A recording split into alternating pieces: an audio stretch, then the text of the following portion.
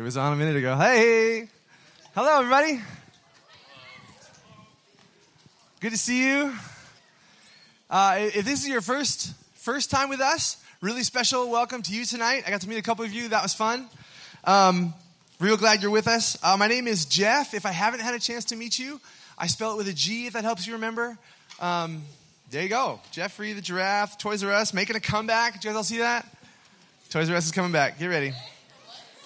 Yeah, they're restarting the brand. Sorry, that's not what we're talking about tonight. There's more important things tonight. All right. Yeah, so this is the point that we've come to, and we'll do this most of our Friday nights together, where we look at Scripture as a community. This book here, it's not really a book, it's more of a library. Let's be real. So many books, wonderful things in here. This is our source text for our understanding of God. And so we shape a lot of our time together around it.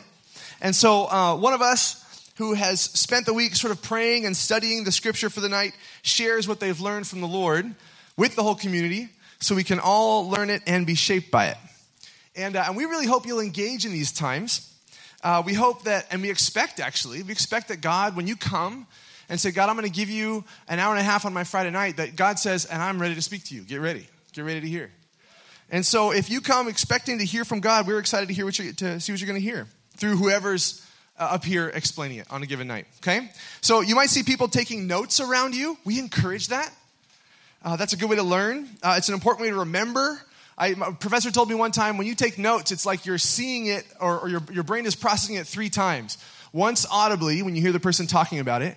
Once mechanically, when you write it. I'm not left-handed, but I'm holding the mic, so this is mechanically when you write it, and then again when your eyes read it back off the page. So it's actually a really helpful way to learn. That tip is free. You'll make it through college if you take notes.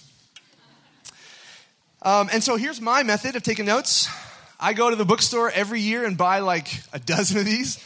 They're $1.25 at the bookstore. And you can grab yours. That works for me. It's both my journal and kind of my preaching notes kind of thing, and I recommend it. So there you go. This quarter, we are studying together the way of Jesus. And the place we're starting off is right at the beginning of this way. We're kind of at the beginning of, you could call it like a quarter-long road trip. When Jesus was ministering in person in the first century, being a Christian, being a Jesus Christ follower, actually meant following him around. People said, "What are you all about?" And he said, "Come and see." People said, "How do I figure out what life is all about? And how do I know it's not just the pump fake versions that the culture offers?" That's like Jeff Mumley interpretation version. And Jesus would say, "Come follow me." So when I say we're kind of on a road trip, I really do mean that. If you are a Christian, or if you're someone who's exploring Christianity, then you are following. You should walk around with him. You should do life with him. Lots of you have been Christians your whole life, but now that you're in college, you actually get to start following him independent from your background. And that's a big deal. In fact, you have to. You have to decide if and how you will follow him for yourself. Not just because you used to, not just because your family did or your parents still do. This is on you now. I think that's pretty exciting. And lots of you also have no church background or religious background. You're in the same boat. You also have to decide for yourself, not just on what you've heard, if and how you're going to follow Jesus.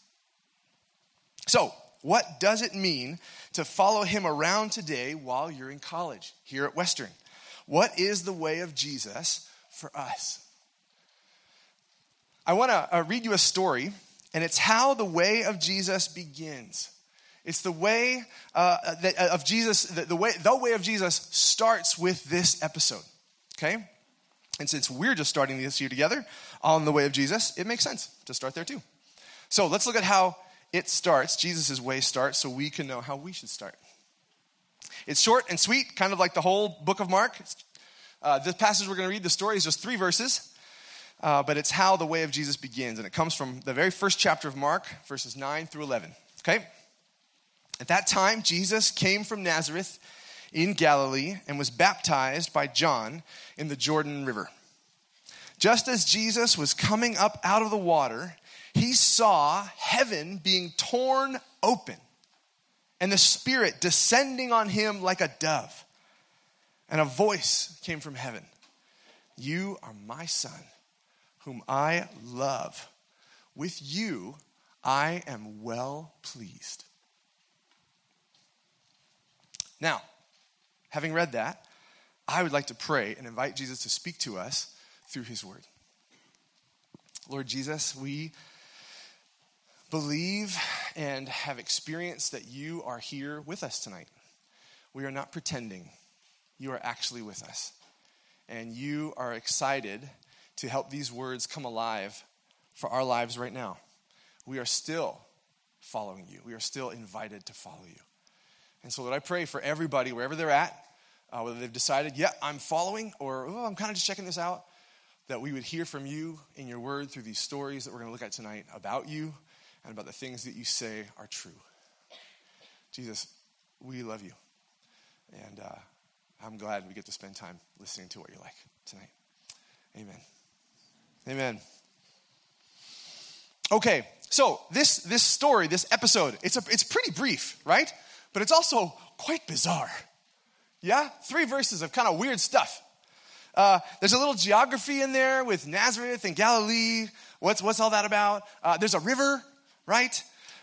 There's John the baptizer, who baptizing is like his thing, apparently.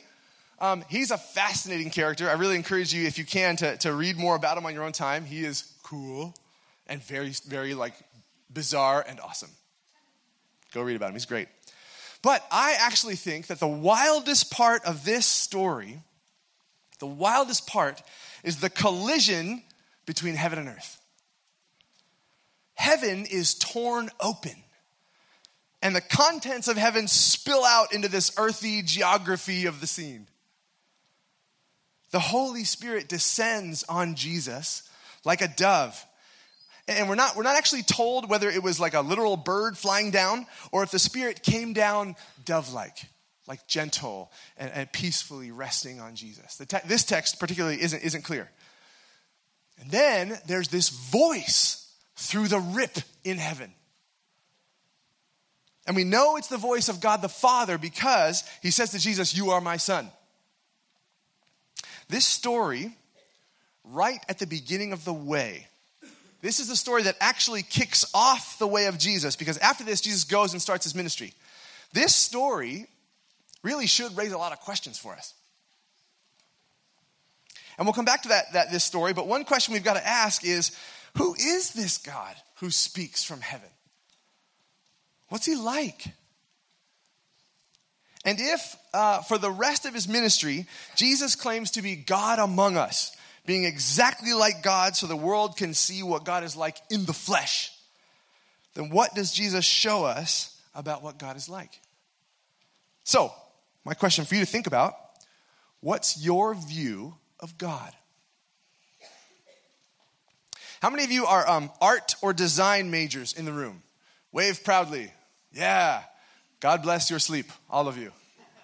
I roomed with a design major, and he was nocturnal and awake during the day. It was a crazy life.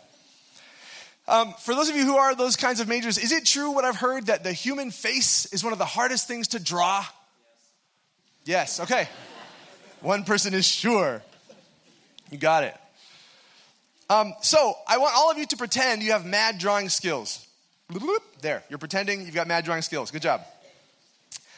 If you could draw God's face, if God was looking at you right now, what would his face look like toward you tonight? I want you to think about that. You can close your eyes if you want to.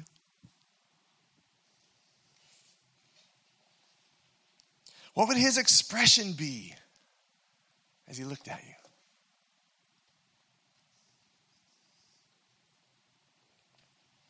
There's a lot of views about what God's like out there, aren't there? I think that some people, and probably for some good reasons, think God is angry. that he's disapproving. Maybe he's grumpy, or at least he's got a temper that you do not want to set off. I think some people even use the Bible to explain him that way. They'll say, well, in the Old Testament, he's angry and judgmental, kind of mean, but in the New Testament, he's loving and gracious and gentle. I know lots of Christians who think the Old Testament is all about the rules you're supposed to follow so that God doesn't smite you, right? But the New Testament God, oh, that's Jesus. And he's full of grace and mercy, and he never smites anybody. Now, if that were true, that would be really problematic. Because if that's your view of God, then how do you know which God you're going to get? There's a God, that's a God who's inconsistent, who's unreliable, kind of shifty, who changes like 2/3 of the way through these pages.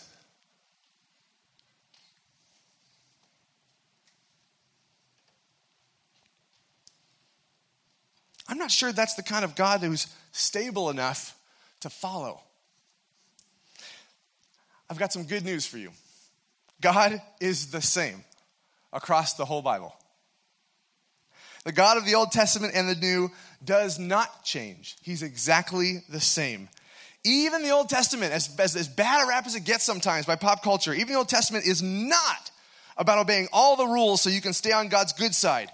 I'm going to explain this to you in just one example. There's many, many examples, but just here's one, and it's probably the biggest one, okay? For those of you who are familiar with the Bible, you have to remember that God rescues his people out of slavery in Egypt, this is Old Testament stuff, long before he gives them any rules. Remember that?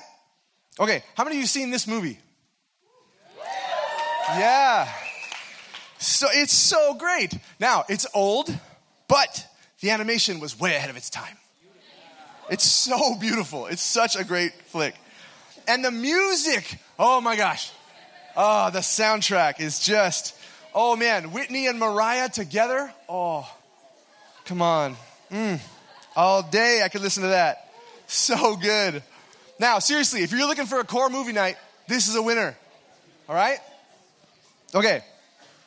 This movie is based on the book of Exodus, which details out the story of God's rescue of Israel out from Egyptian oppression. And this is important. The book of Exodus comes before the books of Leviticus, Numbers, and Deuteronomy, which detail out the conditions of God's covenant with his rescued people. The rescue, which this movie is all about, comes before the rules. Salvation comes before obedience. If you read the text, God rescues his people, then he calls them his family. He says, now we're family. And then later, he says, now that you're my people, here's what it looks like to live like my people, so that the whole watching world can get to know me through watching our family relate together. The saving comes first. And then people obey out of gratitude for getting saved. And God is consistent across both testaments. And Jesus, God among us, is exactly like that. The Bible tells us in the New Testament that Jesus died for us while we were still opposed to him. You see, at just the right time, I'm reading from a letter that the Apostle Paul wrote to some Roman Christians. You see, at just the right time, when we were still powerless, Christ died for the ungodly. Very rarely will anyone die for a righteous person, though for a good person, someone might possibly dare to die. But God demonstrates his own love, his kind of love, the depth of his love in this. While we were still sinners, opposed to God, working against the way God wants us to live, while we were in that fists up at God's zone, he died for us. The God of the Bible, Old Testament and New, has always been about rescue that leads to relationship. This is actually I would suggest, the most significant difference between Judeo-Christianity and the rest of the popular religions around the world. Most other spiritualities and religions, even some popular versions of Christianity out there, say if you do this, then you'll get this. It's a cause and effect relationship. If you do all the right things, you'll receive whatever your sort of spiritual goal is, enlightenment or nirvana or paradise or heaven. You have the eightfold path of Theravada Buddhism to enlightenment. You have the 5 pillars of Islam that lead you to paradise. Or even you have going to church or being a good person or reading your Bible enough. And that somehow you get to heaven by doing those things. Now, I know these are generalizations about some really intricate and beautiful religious cultures. But when you boil them down, it's what we do that allows us to receive. But God flips that cause and effect relationship around. Suddenly, the cause becomes what God does, what we receive from Him, and the effect is what we do. He does it in both the Old and the New Testament. God rescues Israel before they've obeyed one law. The covenant law isn't even a thing yet when Israel is delivered from Egypt. And while you and me were still rebelling against the ways God says we should live, Jesus died for us. Obeying the rules comes after that. When we see the size and grandeur and mind-blowing reality of what God has done for us and what He offers us if we'll follow Him, true life, forgiveness, which we'll look at in depth next Friday, that's why we try to live obediently. That's why we follow, because that song we sang earlier is true. Clearly, there is no other God like this. No other God makes this offer. No other God says, you can't rescue yourselves. Let me do it for you. And after the rescue, now let's talk about what it looks like to live together. It's important, I would even say essential, that we have this view of God. That God wants to be close to you and me before we're cleaned up. Before you're healthy. Before you've obeyed a single rule. Even before you've decided what you think about Him. And it's important that you know that Jesus is exactly like that. Now, I want us to pause. And whatever you're taking notes on, I want you to write down whatever is buzzing in your mind. Just between you and the Lord. Something I said that you're like, that's baloney. False. Or, man, that raises these questions for me. Or, I've never thought about that before. Just take 2 minutes, maybe 1 minute, and just write it down. Just process a little bit what you've heard. Go ahead. Okay. We'll do that sometimes. This won't be the last time we do that. But sometimes it's nice to just pause and say, what am I hearing right now? What do I want to remember from this what was just said? What do I disagree with? What questions does that raise for me? What am I learning right now? What am I being challenged with in my brain, in my heart? What makes me uncomfortable with that? What's comforting about that? Okay? It's good to process. I want to tell you another story. At this one, it starts, and Jesus, the exact representation of God with us. If you ask those original disciples, show me your God, they could say, He's over there, and point at Jesus. That's what Jesus demonstrates Himself to be. It's what we claim to be. If you want to know what God is like, look real close at Jesus, because they're exactly the same. In this story, Jesus is surrounded by a crowd at the foot of a mountain. Then this happens. Large crowds followed Jesus as He came down the mountainside. Suddenly, a man with leprosy approached Him and knelt before Him. Lord, the man said, if you are willing, you can heal me and make me clean. Now, it's important to recognize a few things about leprosy, what this guy had. First, it was terminal. There was no cure. In the ancient world, once you got it, you knew how you were going to die. And second, it was contagious. Touching someone who had it could cause you to get it. Which means, sociologically, as soon as you found out that you had this skin disease, you had to leave. You had to leave your family, you had to leave your town, you had to leave everything you were familiar with, and you had to go live in a colony with other infected people so no one else caught the disease. And if you ever needed to come into a populated area, you had to bang a bell and let people know you were coming.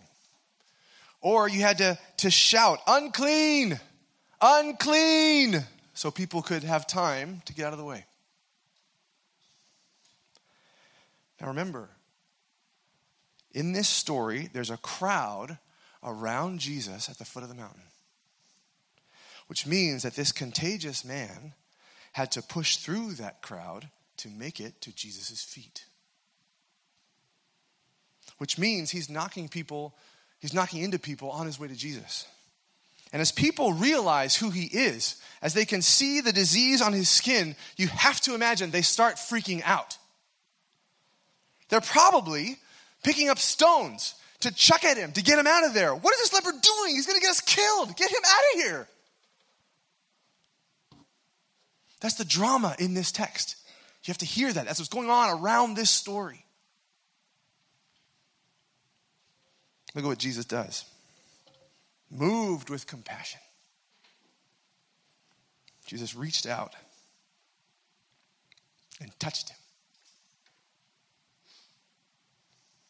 When's the last time someone touched this man on purpose? When's the last time this man felt someone else's hand on him? I don't know where Jesus touched him. We're not told. But I like to think it was his face. And the man's kneeling. So Jesus probably had to get down and crouch and look at him and put his hand on his face. And Jesus says, "I am willing. Be healed." Instantly, the leprosy disappeared and the man was healed. The reason I tell you this story is because it shows us that this man was loved before he was healthy. He is touched by God while he's still contagious. He is made clean when there's nothing he can do to clean himself. He is rescued before he's ever in relationship with Jesus. Jesus loved this man before he could ever obey him. And if Jesus was God among us, and if Jesus is still alive and worth following tonight, then the same is true for you and for me. He offers you and me a relationship with him before we could ever be righteous. Do you know that God sees you that way? I asked earlier how you view God, but I wonder how you think God views you. Do you know that you are loved first? That the first thing he sees about you is lovable.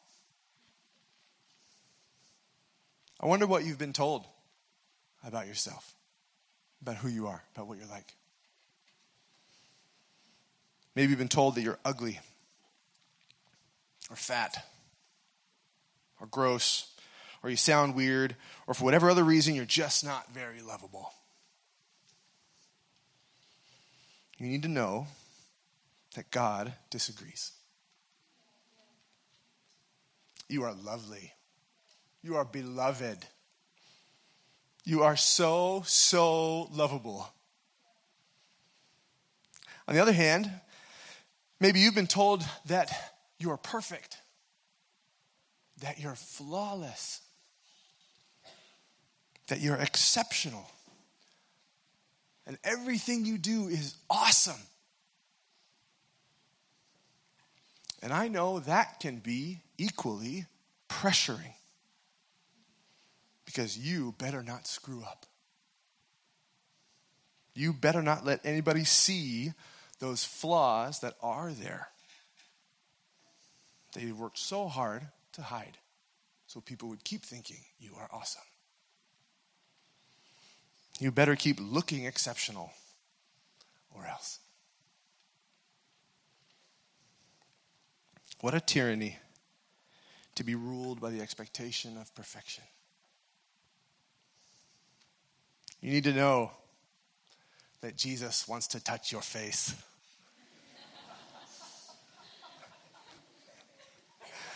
Wherever you're at. He wants to touch whatever mess is true about you. Because he loves you. And he's exactly like God.